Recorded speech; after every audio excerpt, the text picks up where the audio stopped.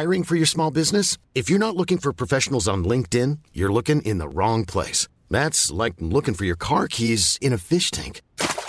LinkedIn helps you hire professionals you can't find anywhere else, even those who aren't actively searching for a new job but might be open to the perfect role. In a given month, over 70% of LinkedIn users don't even visit other leading job sites. So start looking in the right place. With LinkedIn, you can hire professionals like a professional. Post your free job on linkedin.com/people today. Våren 2017. Kära dagbok. Det här med att vara mitt i processen att försöka bli gravid och ändå längta efter en relation. Sprutor, hormoner, resor fram och tillbaka till Danmark och däremellan swipa höger och vänster och gå på dejter. Det är så förvirrande. Jag är inte längre osäker på mitt beslut om att bli mamma på egen hand. Den beslutsångesten är jag förbi. Men jag känner att jag kanske har satt mig i en situation att det kommer vara några år när jag inte kan träffa någon. Så det gäller att dejta på nu innan jag blir gravid. Eller? Så förvirrad i detta. Jag vet vad som är viktigast, men eftersom jag inte har en aning när och om det kommer bli, så vill jag ju ändå leva som vanligt så långt det går tills dess. Men ärligt, hur bra går det egentligen?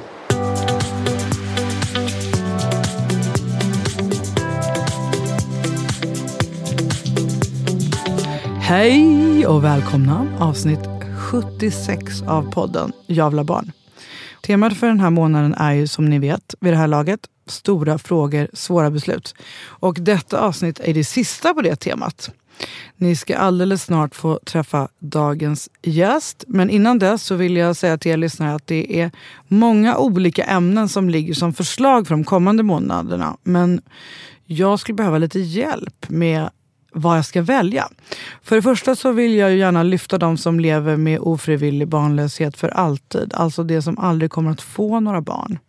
Jag skulle så gärna vilja ha med en eller flera av just er i podden. Och vill gärna att ni hör av er. Eller om du som lyssnar känner någon, så be dem höra av sig.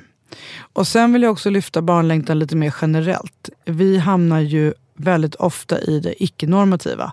I att skaffa barn själv och så vidare. Men det är ju massor av mina lyssnare som lever i en heterorelation. Eller till och med massor som inte alls gör någon behandling på klinik. Utan bara håller på månad efter månad hemma. Är du en av dem? Hör av dig.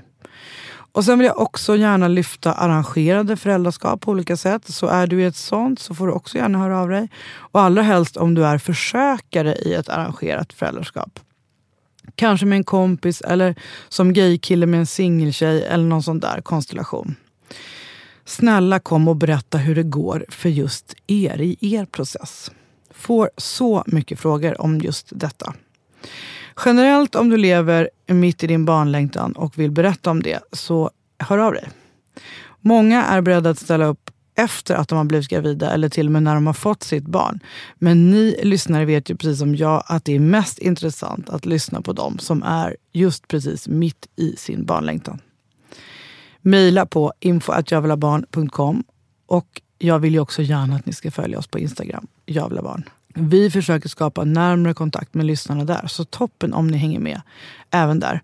Det här var en lång inledning, men det är så glädjande då att jag just idag har en person som är mitt i sin process.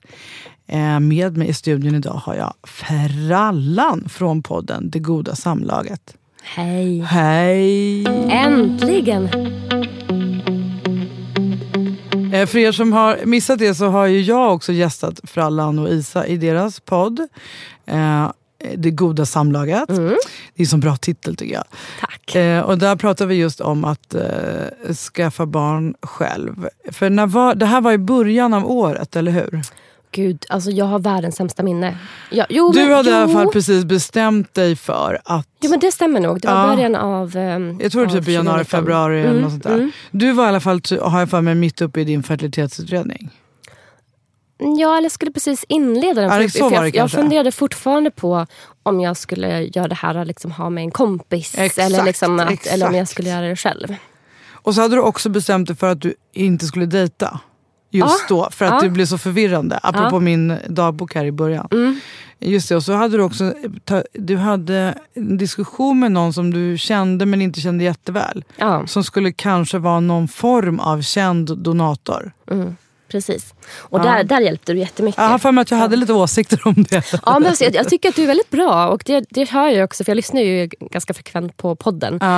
Och jag tycker att du är ganska bra på att ändå vara neutral i det. Att jag kan liksom ana, för att jag börjar liksom lära känna dig, att jag anar lite grann dina ställningstaganden. Med att du, men också som jag lyssnade på Hanna Hellquist avsnittet här förra.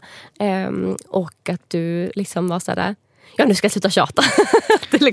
Det känns som att du ändå, att det är svårt att vara... Jag blir ju lite orolig när folk vill frysa sina ägg. Jag tänkte också på det. Och det var en svår balansgång att inte...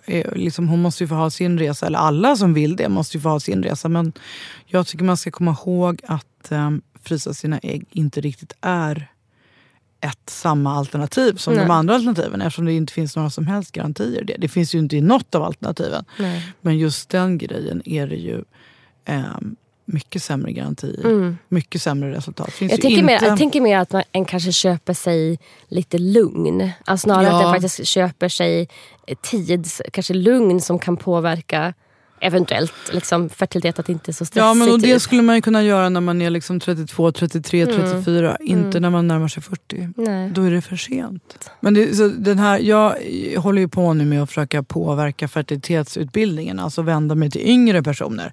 Och det skulle ju vara en dröm om man när man är 25 fryser ner sina ägg. Ja. För då har man ju en möjlighet att verkligen kunna använda dem vid ett senare skede. Ja, om man har pengarna till det. Det tänker jag att många 25-åringar kanske inte har 40 000. Nej, alltså verkligen. För det känns också som det blir ju som en klassfråga också. Ja, jag vet. Jättemycket. Och sen så tror jag hela det här med, eftersom behovet av äggdonatorer nu är jättestort, så att hela den processen att gå igenom och donera ägg och så kommer ju bli vanligare. Folk kommer förstå det mer, och då tror jag också man kommer förstå att det är samma sak. Att ge ägg till någon annan, frysa in till sig själv. Hur man nu liksom vill förhålla sig. Ja, jag hade kunnat tänka mig att bli äggdonator när jag är klar med mitt, men jag är för gammal. Ja, men det är ju det. Vi har ju ingen aning om de här frågorna när vi är 25. Nej. När vi är som bäst. Samtidigt så finns det ju min klinik till exempel, och de flesta utländska kliniker ställer ju krav på att man ska ha egna barn innan man donerar. Ja. Så det är ju liksom både och, att man då ska vara ung och helst ha redan fått barn. Men jag vill bara säga till er lyssnare att om ni vill lyssna på det här avsnittet där jag är med, och även den underbara podden Det goda samlaget, så kommer jag lägga ut det på Instagram så att ni kan hitta dit. Så igen en anledning till att följa Jag vill ha barn på Instagram. Men jag tänker också så här, en anledning till att jag har tjatat mig in här i Du har podden. Inte tjatat in. Men jag har skrivit mycket. Ja, nej men det är för att jag tror att jag har lite annan syn på det. Jag tror att många liksom, att ni pratar med många som har mycket längtan och så vidare, att jag eller som kanske väljer att bli liksom självstående föräldrar efter att de har så här insett att det inte blir deras drömfamilj. Ja, som plan B liksom. Ja, men att för mig har det varit en plan B kanske, men att det har funnits med väldigt länge. Alltså det tror jag ändå skiljer sig lite grann. Att jag liksom redan för 10 år sedan. Det är faktiskt en fråga som jag hade tänkt fråga dig. För att när vi pratade om det då i din podd, då var det som att du liksom alltid har vetat på något sätt, eller i alla fall länge, att så kommer det nog bli. Hur kommer det sig? Jag vet inte. Alltså, och det är svårt att liksom veta om det är... Men jag minns redan för 10 år sedan då, så började jag prata med samma person då, som jag funderade här nyligen på om jag skulle ha barn tillsammans med. Så det är en bögvän då till min mamma egentligen. Men han är närmare mig i åldern. Och att vi som börjar skämta då om att vi kanske liksom ska ha barn vid 2. Så redan då så var det som att det liksom... Det landar någonting hos mig att men varför inte? Att så här, varför ska det vara som det alltid är? Och, jag tänkte säga att du är ju generellt också en icke-normativ person. Så då går man ju de här tankarna. Exakt, men jag var nog inte... Alltså jag kanske är så som person, men då levde jag... Alltså jag har ju levt flersamt då, som information till lyssnarna, men du vet ju om det. Men det gjorde jag först senare. Men jag var singel just då, och jag tror att det var så här, någonting utifrån att jag kommer vilja ha barn någon gång, och jag är singel nu och man vet inte hur det blir med relationer, och men det kanske skulle vara ett sätt att ha barn på. Det skulle vara fint för att jag också skulle i samma veva då hjälpa någon annan. Just det. Så att, eller så tänker jag att det är någonstans att jag liksom ofta har en plan B. Alltså inte så här att jag kanske kör med liksom dubbla säkerhetsbälten på något vis. För det var det som var min första tanke, att det var som någon säkerhetsåtgärd som du liksom har byggt in. Jag var nog inte rädd för då var jag absolut inte så att jag vill ha barn nu, utan då var det som att men det är några år bort och så får man se vart man befinner sig då, men det är ju ett alternativ. Och att det kändes lite kittlande typ. Att sådär, och det är kanske det som är grejen, att jag kanske är lite kittlad av att det inte bara är Svensson typ. Att det är någonting som tilltalar mig i att inte bara göra som alla andra. Exakt. Men du, nu kommer alla lyssnare undra, hur gammal är du? Jag är 36 fyllda igår. Oj, grattis. Tack. Så nu har man gått över till en annan statistik. Från en dag till en annan. Men så att, för att då återgå till var du är just i processen, så har du bestämt dig för att skaffa barn själv? Ja, absolut. Och ganska snart efter det, så jag hade ändå tagit kontakt för att göra medicinska utredningen då här i Stockholm. Men jag kände då efter jag pratade med dig att även om den här då kompisen då var så att det skulle vara mitt barn. Han skulle bara vara spermadonator, men skulle vilja träffa barnet ibland. Då kände jag att även fast han har sagt så skulle jag ha det väldigt svårt att jag bor här nu i Stockholm, jag kommer från Umeå. Jag har min kille i Östersund. Jag är absolut inte säker på att jag är kvar här. Nej. Och att även om han skulle vara okej med att jag flyttade, så skulle jag känna ett dåligt samvete. För jag skulle nog ta för han bor här i Stockholm? Ja, nej, han bor ju till och med i Malmö. Jag tänkte säga, jag bodde inte han i Malmö där för mig. Ja, då kommer jag ihåg rätt. Ja. Och att jag känner att jag vill inte anpassa mig. Jag vill kunna vara fri att bo vart jag vill. Och att det inte... och också så, som du har pratat om också, att inte dela barnet med någon. Alltså, inte bara själv, utan så att... Jag tänker också att det blir ett ansvar mot barnet om det skulle vara så att men han får barn en annan konstellation och kan vara med det barnet mycket mer, och man blir lite bortglömd, så måste man förklara det. Det är ju väldigt tydligt med en donator. Ja. Alltså här är någon som bara har gått till spermabanken och inkasserat och jag utkasserar. Tack och hej. Ja, här har du ändrat det lite sen vi pratade. Ja, absolut. Ja, men det har hänt mycket. Och jag tror att för mig var det också så att det kändes som sagt, kanske att jag någonstans kände att jag inte kunde göra det helt själv, att jag liksom ändå ville ha det här att någon skulle komma ibland och avlasta. Det sitter ju så hårt rutat i ryggraden att det typ inte går att göra det själv. Ja. Nej, men för det är ju folk som har barn i relationer som knappt klarar av det. Ja. Men det är faktiskt en intressant spaning, för jag brukar tänka det, att hur många är det som är själva som man hör att hur jobbigt det är? Eller är det de som är flera som man hör hur jobbigt de tycker det är? Ja, alltså jag tycker jag är också med mamma på egen hand-gruppen. Fantastisk grupp. Skriver ganska ofta. Och där tycker jag många beskriver det. Alltså det är klart, ibland kommer det klagomål. Nu har jag inte fått sova eller jag har varit sjuk eller så. Hur gör ni? Men det känns också att många skriver man får det att funka. Alltså jag tror att liksom på något sätt så har den ju inte... Alltså det är ju det sjuka att 40% av alla småbarnsföräldrar separerar. Och då kan man ju tänka sig att även för de 60 som håller ihop så är det ganska slitsamt. Och jag träffar så många av mina vänner som får barn ihop. Och det är så mycket små detaljande som jag faktiskt blir helt småtokig på. Ja. Alltså du vet ska vi byta blöja nu eller ska vi amma lite innan vi går iväg? Och ska vi ta det här bröstet nu? Alltså verkligen på millimeternivå. Och jag känner bara att det tilltalar inte mig. Alltså nu satte du faktiskt fingret på något som inte jag riktigt har lyckats sätta fingret på själv. Det här tycker jag är det bästa med att vara själv. Att jag inte behöver de här varje dag diskussionerna.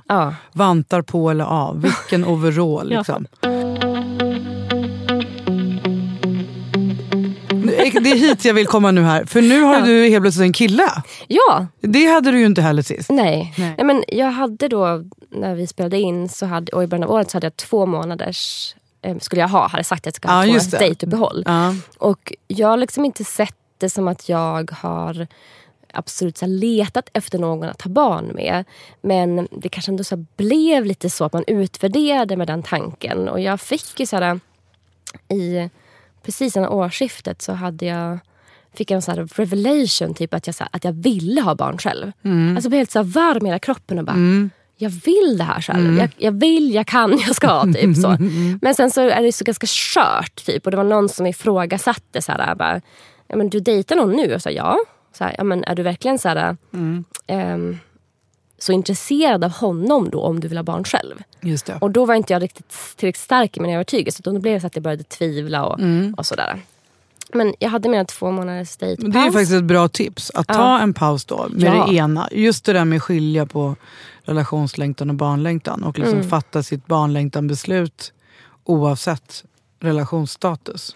Ja men precis. Och då gjorde jag slut med den här personen som jag dejtade för att han var så seg. Alltså innan årsskiftet. Och jag var ganska ledsen då, för det kändes mer som att det var sista försöket. Och även fast jag tänkt så här att det kanske inte blir en normal konstellation, så fick jag ändå lov att så här, det är en sorg ändå. Ja, exakt. Och det pratade vi om också, att jag liksom, och jag sökte upp en psykolog och liksom träffade det, alltså väldigt praktisk och pragmatisk även i känslor. Jag hade med 2 månaders paus och sen så var jag uppe i Östersund, hade utbildning. Och jag hade satt igång Tinder bara så här för att jag var lite full någon gång och hade tråkigt. Jag hade absolut inte sagt att jag skulle söka efter något, utan tänkte så här, älskar Tinder som tidsfördriv. Ja. Just på hotellrum när man är på annan ort. Så bra. Ja. Exakt. Ja, men, och jag hade liksom inte, alltså jag tänkte mig så att jag är inte ute efter att träffa någon nu. Absolut inte, utan nu så här, är jag i processen, ska jag skaffa barn själv och jag kan dejta det som tidsfördriv typ. Och så får vi se vart det leder. Och sen så blev det ju liksom då den här fantastiska personen som, ja men det är lite grann så att nypa sig i allmän läge, för att vi är så liksom otroligt kära och redan liksom typ innan vi sågs första gången så sa jag så här, bara så du vet så är processen att bli självstående förälder. Ja, ni skrev om det på Tinder. Och han tyckte det var coolt. Ja, han tyckte det var coolt. Och säger ju mycket om honom. Ja, och han var också så här, han visste inte så mycket om det, så jag fick ju förklara det. Och då kom vi in på det här med barn, och han sa så här, ja men det är nog ganska bra, för att jag är säker på att jag inte vill ha barn. Fler barn. Han har 3 barn också. Och det var så bra. Hur gamla är de då? Hans barn är äldre liksom. De är mellan 6 och 18 liksom. Och han har liksom redan gjort ett jobb med att han vet att han inte vill ha fler. Ja. Och det är väl lite grann det som vi ändå är i. För att även om jag ska ha barn själv så vill ju han vara väldigt involverad. Eller han är som uttryckte som att jag tänkte som att det blir som en liten familj. Och där så blir det lite kämpigt för mig. Alltså för att nu har jag varit så himla inställd på att göra det själv.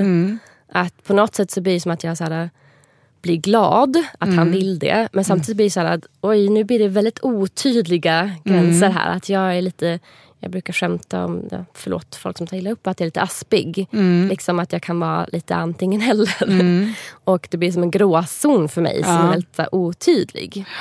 Men vi har ju som också tagit det mer konkret nu och liksom pratat om att att vi kanske bor isär. Att målet så småningom är att jag ska flytta till honom. Ja, för att han är inte flyttbar. Och jag kan tänka mig att flytta. Så. Skulle ni bo ihop då, eller skulle ni bo i samma stad bara? Nej, men då har jag tänkt att till att börja med att bo isär. Och det är också så här, då tänker jag typ på statistiken. För då tänker jag så här, jag vill inte bli den här 40%. Nej. Jag vill inte förstöra det fantastiskt fina vi har för att man har någon tanke om att man ska bo ihop. För det är också en del av normen. Att den ska bo upp i någon relation. Jag tänker att nej, men då kan vi liksom bo i samma stad, men bo isär. Vi kanske kan bo ihop de veckor han inte har barnen, för att det inte ska bli liksom helt fullt hus. Jag tänker inte att de här 40% av relationerna tar slut för att de är dåliga i sig. Eller för att det är dåliga personer, eller för att de inte var kära när de träffades. Exakt. Utan för att det är massa slitningar som det innebär att bo ihop med någon som kan förstöra riktigt bra relationer. Ja, men och så är man olika som personer. Man passar olika bra ihop. Men sen tänker jag också att han alltid kan säga, som jag börjar lägga till, just nu. Ja, jag säger alltid just exakt, nu. det är inte definitivt. För det behöver inte vara ett val för livet, utan just nu så passar det oss. Och jag tänker att just nu till en början, om jag flyttar till Östersund, så tänker jag att vi inte ska bo ihop. Men att det kan förändras över tid. Men för då kommer vi tillbaka till det som vi pratar om ganska mycket i våran podd. Och det som heter relationskarriären eller relationstrappan. Att vi har en norm i vårt samhälle att den ska liksom först bli ihop. Och sen ska man bli exklusiv. Så man ska inte ligga med andra. Och sen ska man flytta ihop. Och sen ska man ha barn. Och sen ska man ha villa, Volvo, Ove. Och så fort folk vill gå utanför den normen så blir det störande. Exakt. Precis så. Och det är det som händer. Och även fast den redan har gått utanför normen så blir en per automatik tillbakadragen för att den hamnar i relation. Och där tror jag att jag har lite mer liksom, eftersom att jag har varit van att leva utanför normen, att jag ändå kan stå emot du kan vara lite starkare i det, men jag tror också att såhär, för jag kände liksom någonstans när han uttryckte någon gång så att vi tänkte att vi skulle vara en liten familj, så kände jag så här, vad fint att bo ihop, men kände också samtidigt lite grann så här stress och oro.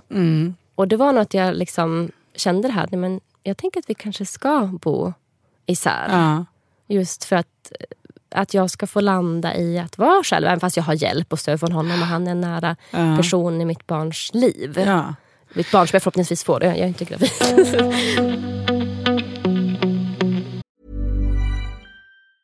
Hi, I'm Daniel, founder of Pretty Litter. Did you know cats tend to hide symptoms of sickness and pain? I learned this the hard way after losing my cat, Gingy. So I created Pretty Litter, a health monitoring litter that helps detect early signs of illness by changing colors, saving you money and potentially your cat's life. Pretty Litter is veterinarian developed, and it's the easiest way to keep tabs on your fur baby's health right at home. Go to prettylitter.com and use code ACAST for 20% off your first order and a free cat toy. Terms and conditions apply. See site for details.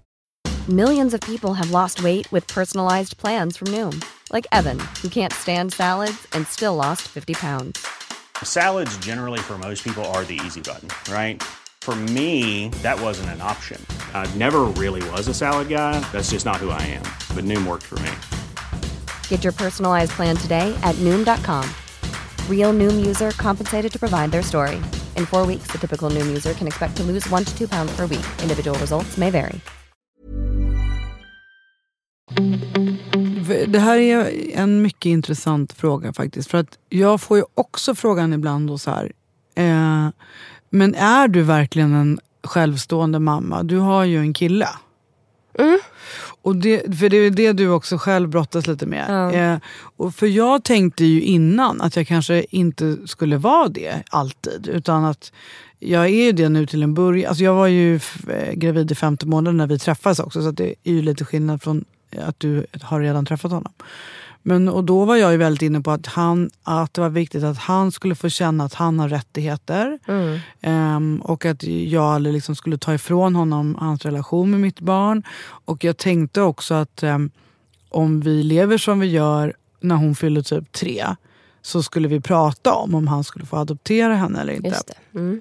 Så här tänkte jag innan hon kom. Men det har ändrat sig helt. Jag är liksom mer självstående mamma sen hon kom.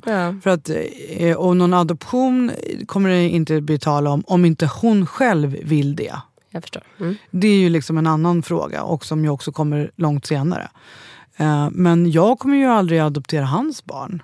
Nej. Alltså det är ju helt naturligt att de är mina bonusbarn. Så det blir också helt naturligt att Liv är hans bonusbarn. Och sen är han en så pass bra och underbar person så att det hindrar inte honom från att engagera sig. Nej. På samma sätt som jag gärna engagerar mig i hans barn. Ja, men för det är ju också så här, det är samma sak som att en relation blir inte en relation bara för att man säger att det är en relation. Exakt. Så det är ju så mycket värde vi lägger i titlarna. Och att när vi inte har en liksom mall för hur det ska se ut, då använder vi de befintliga mallarna. Men det är ju någonting nytt egentligen som man gör. Men jag har också tänkt på det, för att ni träffades i alla fall när du hade ju liksom gjort den här gigantiska processen i många år. Och, oj vad du har slitit. Men alltså, vi träffades ju innan. Alltså bara precis i början när jag har kommit igång med det här. Så det är ju som stundtals så som med rädsla tänkt på vad som skulle hända om han sa att han så här, typ ändrade sig, att han ville ha barn med mig. Men jag har nog ändå så här också att ibland så märker man ju först hur det är när man reagerar på någonting. För vi råkade ligga oskyldigt, så han kom med mig. Precis min nästa fråga. Hur hanterar ni det rent tekniskt? Ja, alltså för att vi hade inte sett, eftersom att distansrelation så sågs vi, så låg vi, sen bara jävlar, han kom i mig. Och det var på mina röda dagar. Ja. Men jag är ju fortfarande... Röda dagar, mening ägglossning då? Nej, alltså det var på väg att bli ägglossning. Okay. Men jag har ju liksom, jag använder inte bara natural cycle som jag har, utan jag använder också fertilitetsförståelse. Jag visste att jag inte hade fertilt sekret. Så att jag förstod på något sätt att det ändå var lugnt. Nu märker ni att Frallan är väldigt insatt i dessa frågor.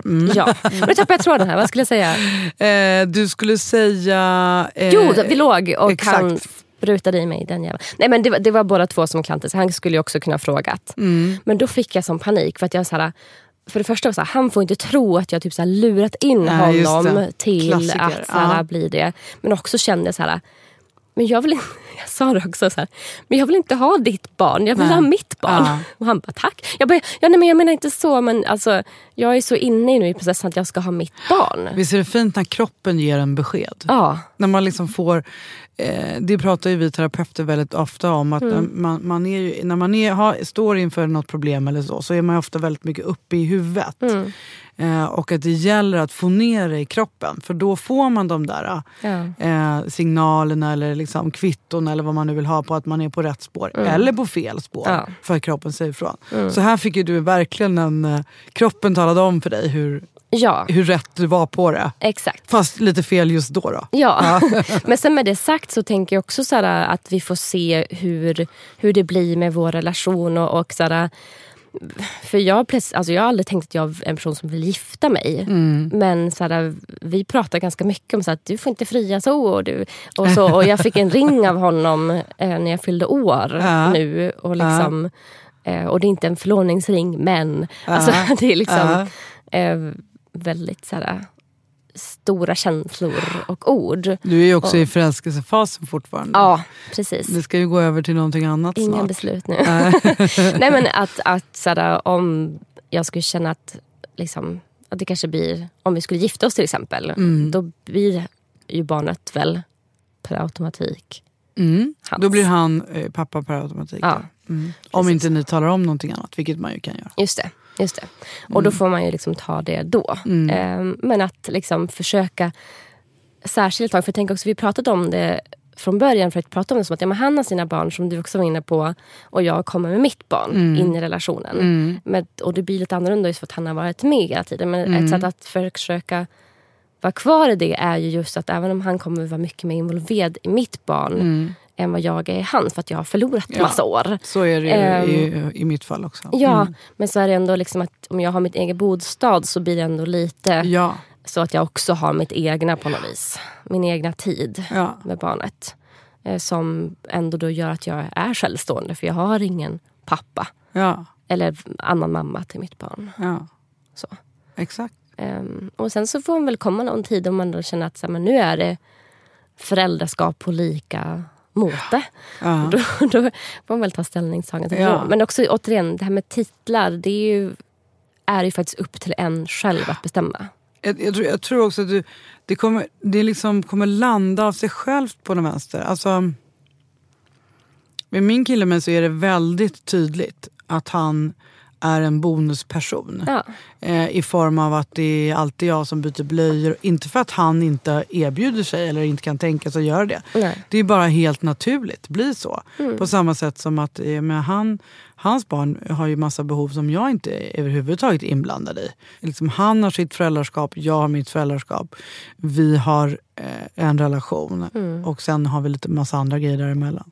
Och så kommer det bli för er också. Ja, och där tänker jag också så att jag försöker tänka kring då, för om det misslyckas med inseminationen, att folk pratar om att man ska ledsen och sen så får man liksom njuta av att nu är det en till månad på sig. Och så tänker jag också på något sätt att så här, jag känner också så att å ena sidan skulle jag kanske inte kunna behöva så bråttom, för att jag också vill njuta av den här nyförälskelsetiden och tid där vi kan vara utan barn.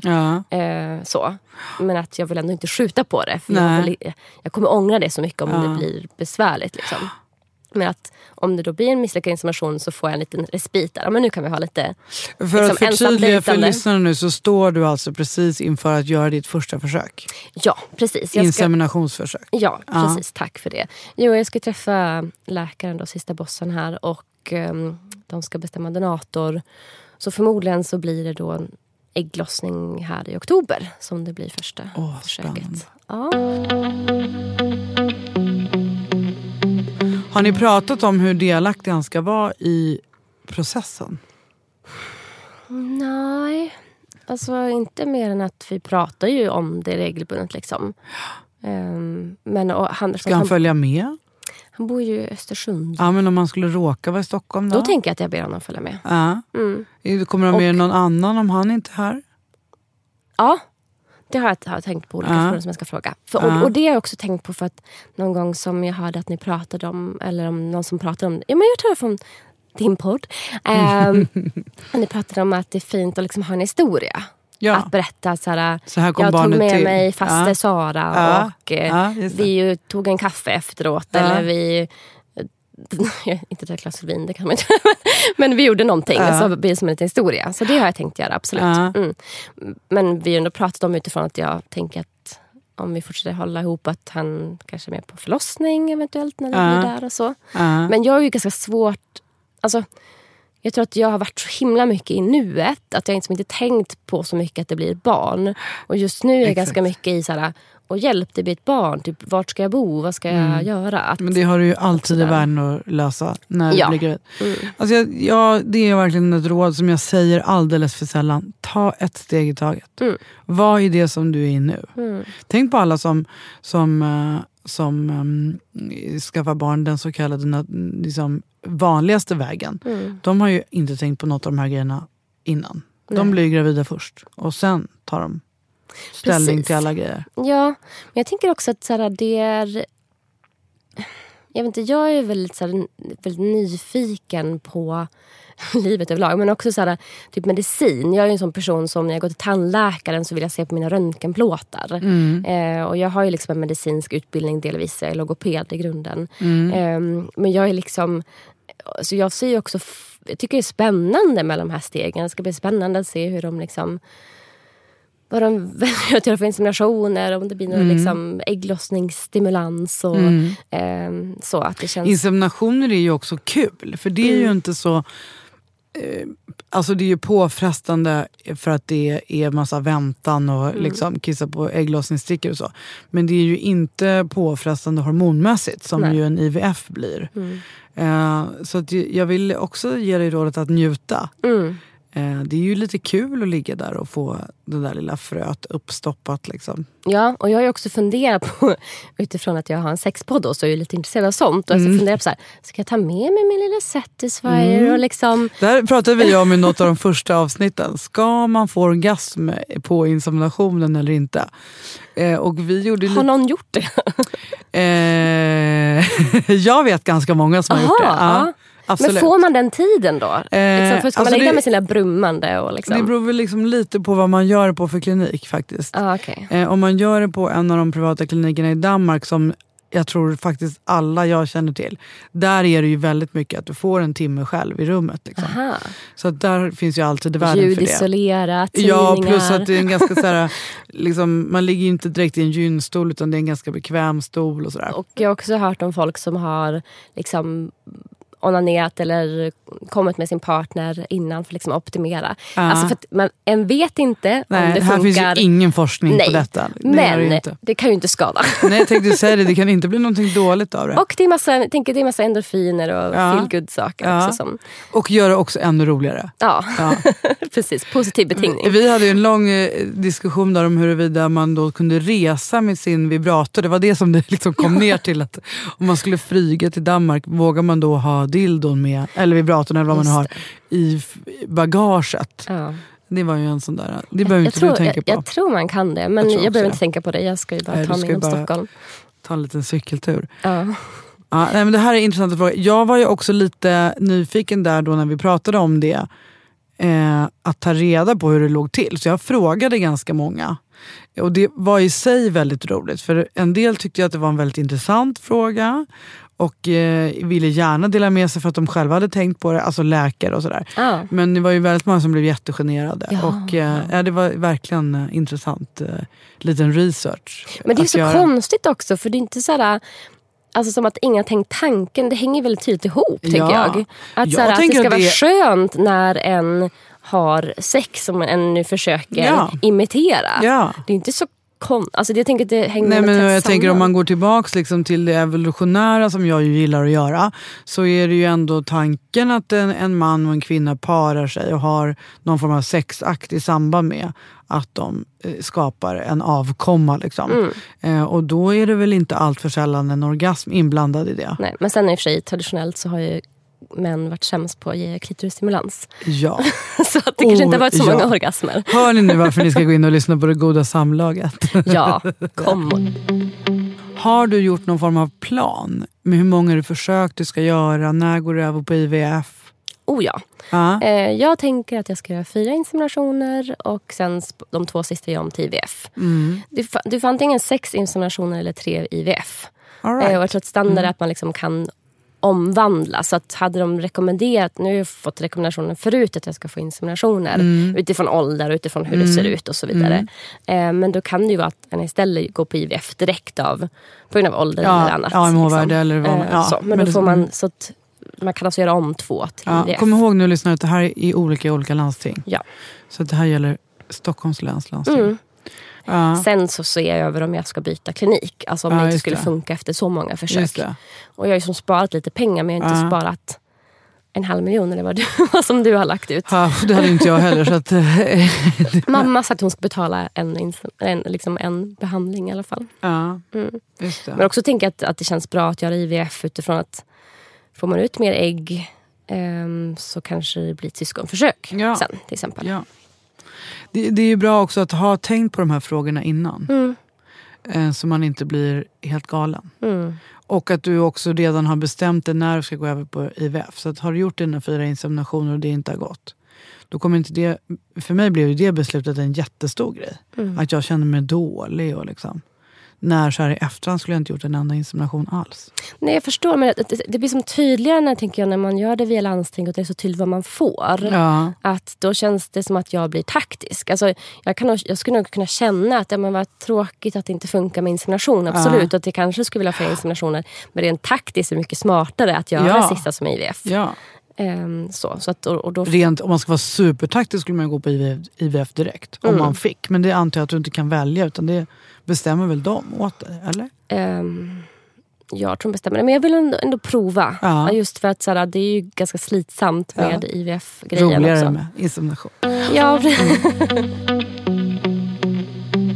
Nej, men jag är ju också då, som jag sa, jag är ju alltså väldigt pragmatiskt inställd till det här. Jag känner inte nu så att jag har en enorm barnlängtan. Nej. Utan jag vet att jag vill ha barn någon gång och jag blir inte yngre. Mina ägg tvärtom kommer bli sämre och sämre. Så nu är det bara så här att jag gör det nu. Och då är det som att någon enstaka stund har jag känt en barnlängtan. Jag tycker om barn och jag har tänkt länge att jag vill ha barn. Men jag är inte det här att jag så här... att vissa skriver om så att de har längtanslådor och jag kan inte alls relatera till det. Nej, alltså, ni är jättefina ni som gör det, men jag är mycket mer så här, mer praktisk. Och en del av det är ju också att jag har läst på jättemycket nu och liksom har stenkoll på min fertilitet och känner på livmodertappen och fertila sekretet och det är hittan och dittan och vad en ska äta och inte äta och så vidare. Men samtidigt så känner jag att och jag ställde en sån fråga i Mamma på egen hand-gruppen hur man ska tänka med sig optimering. För jag känner också att det kan leda till stress. Ja. Och jag har inte känt mig stressad hittills, och jag fick ett ganska bra svar. Det var någon som var så här att de hade liksom att det är bra att ha kvar lite saker som man kan anpassa mellan gångerna. Och det tycker jag var ganska bra, för att om jag tänker utifrån min praktiska syn då, att om jag optimerar allt innan och så funkar inte första inseminationen, då finns ju inget annat jag kan göra. Nej. Men om jag lever lite, alltså jag lever fortfarande nytt och jag har gjort det i flera år och inte bara utifrån att jag ska bli fertil, utan liksom jag har lagt till lite mer så att jag lite mer kosttillskott och så vidare typ, och att jag försöker tänka på att inte liksom dricka så mycket alkohol och så vidare. Men det skulle jag kanske gjort ändå, för att jag ändå liksom levt så. Men nu har jag ändå tänkt att jag ska inte... Innan så tänkte jag att det kanske skulle vara så absolutist. Att så här, innan det är på gång med en insemination så ska jag inte dricka alkohol alls. Men nu tänker jag så att jag så här, försöker leva hyfsat som vanligt, fast som ändå hälsosamt. Och om det inte går vägen så finns det saker som jag kan plussa på då. Så att det finns lite kanal mellan varje gång. Att, nu tog det inte, då provar jag stryka alkoholen helt, till exempel. Det låter som att jag har alkoholism. Alltså min åsikt här, som är ganska stark faktiskt. Ja, kör. Den är att jag tycker man ska ta bort alla element av att vara tuff mot sig själv i den här resan. Det är ju, som jag sa innan, och jag får ofta frågor, bara får du dina siffror ifrån och sådär. Och jag försöker ta fram korrekta siffror som alla ställen står för. Men egentligen går det att hitta vilka siffror du vill, beroende på hur du mäter och så. Men det är ju så att äggkvaliteten är den enkom största anledningen till om du blir gravid eller inte. Och du har dina ägg från den dag din mamma och pappa eller din, vad det nu är som har gjort dig, gör dig. Du kan inte påverka de äggen. De är vad de är. Och sen blir de ju då sämre med åldern. Så att hålla på med massa regler för vad man ska och inte ska göra tycker jag bara begränsar en i processen. Och det finns egentligen ingen forskning som säger att något hjälper. Det hade jag ju är öppen för att det kommer såklart så att man kan hjälpa. Sen ska jag säga att jag själv upplevde ibland på mina sista IVF, för då gjorde jag jättemycket med min diet och så. Som jag tyckte gjorde att det kändes som att det gick bättre. Jag blev ju inte gravid, men jag mådde ju mycket bättre och det påverkar ju. Men jag tycker det viktigaste är att man är snäll mot sig själv. Absolut. Och där tycker jag att vi har lite olika syn. Eller för att jag tycker att jag är snäll mot mig själv när jag ändå, tar hand om mig själv. Men jag är inte snäll mot mig själv när jag begränsar mig själv.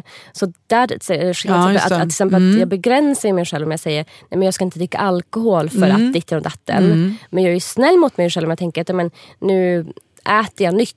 Eller för det gör jag ändå. Och att jag köper ett extra kosttillskott. Det är inte baserat utifrån stress utan med en omtanke om mig själv. Sen handlar det också om att jag har haft PCOS. Just det. Och blivit friskförklarad från det tack vare min kost. Så jag vet ju det är om ju fantastiskt. att man kan... Du kan ju det här då. Ja, att man kan påverka, inte kanske äggkvaliteten men ägglossning till exempel. För att när jag har PCOS-symptomen då händer det att jag hoppar över en ägglossning eller får väldigt lång cykel. Så du märker det direkt? Ja. Så att jag tänker att för de allra flesta kan man säkert inte göra så mycket. Men för vissa, om man har endometrios eller PCOS så tror jag mycket på det som Vulverin pratar mycket om. Att liksom man påverkar med kost och så. Så att, jag hon är en person som väldigt många vill att jag ska ha som gäst också. Det kommer förslag ofta. Ja, men jag förstår. För jag tänker också att det är någon slags här... någonting som vi gör att vi vill inte prata om det som är jobbigt. Exakt. Att det som skaver, att det skulle kunna lägga stress på kvinnor, då ska vi inte prata om det. Men också tänker jag att det är lite grann för mig är det en känsla av makt att jag faktiskt kan förändra någonting. Att det inte är en känsla av stress utan att jag har också lite styrning i det här. Du pekar på bra grejer här. Här måste varje individ fatta sitt eget beslut. Liksom. Vad är bra för mig? Vad kommer jag må bra av? Och inte... För att många hamnar, jag tror inte du gör det låter inte som du gör det, men många hamnar i väldigt mycket liksom skuldbeläggande och skam och att men just det, nu drack ju jag den där drinken, är det därför det här försöket inte lyckades och så vidare. Det är det jag vill komma bort ifrån. Absolut. Och jag tror också det kan vara trigger för många som har haft ätstörningar också eller liksom problematiskt. Jag har inte haft det så att men jag tycker det är bra det här det första du sa, att det här med olika steg liksom. Att det första steget är ju att optimera den typ av läkarhjälp och behandling som man får. Alltså det vill säga att man inte gör en insemination om det redan är för sent. Eller till och med att man inte håller på och försöker hemma om det bevisligen inte går. Gå till doktorn liksom.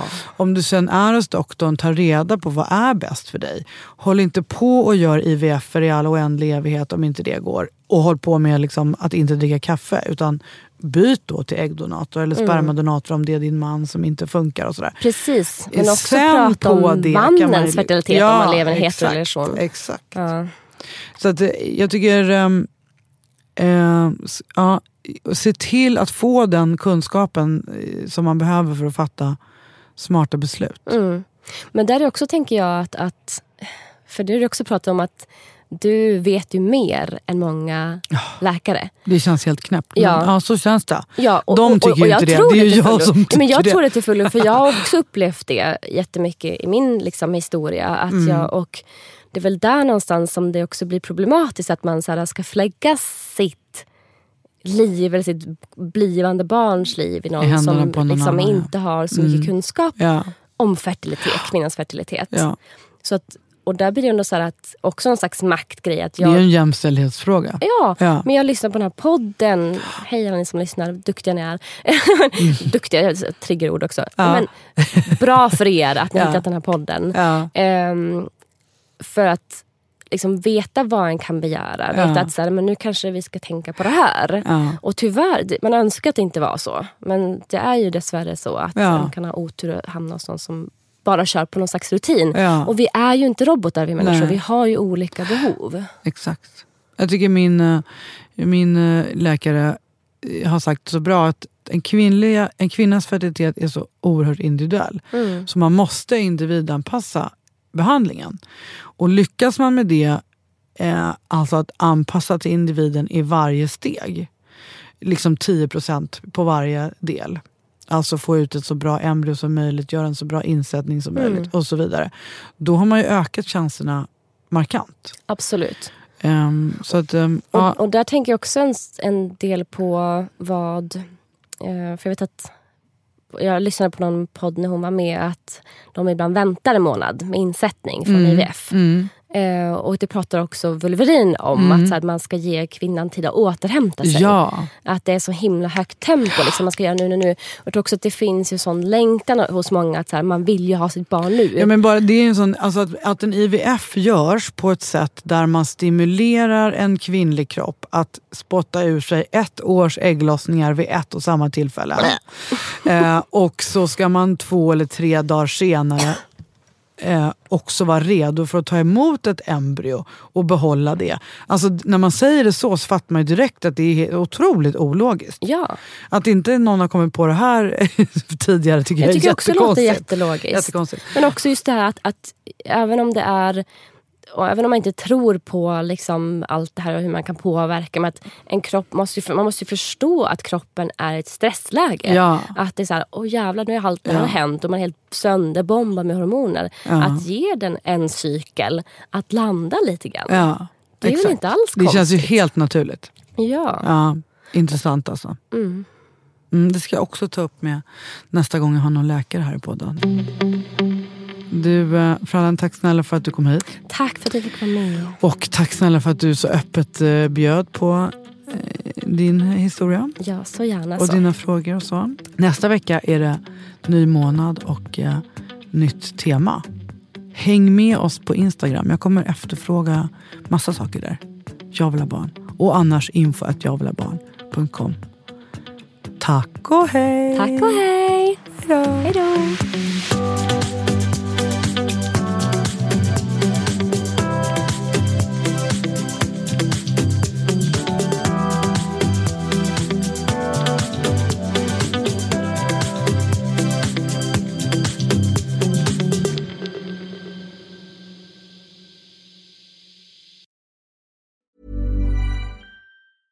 Planning for your next trip?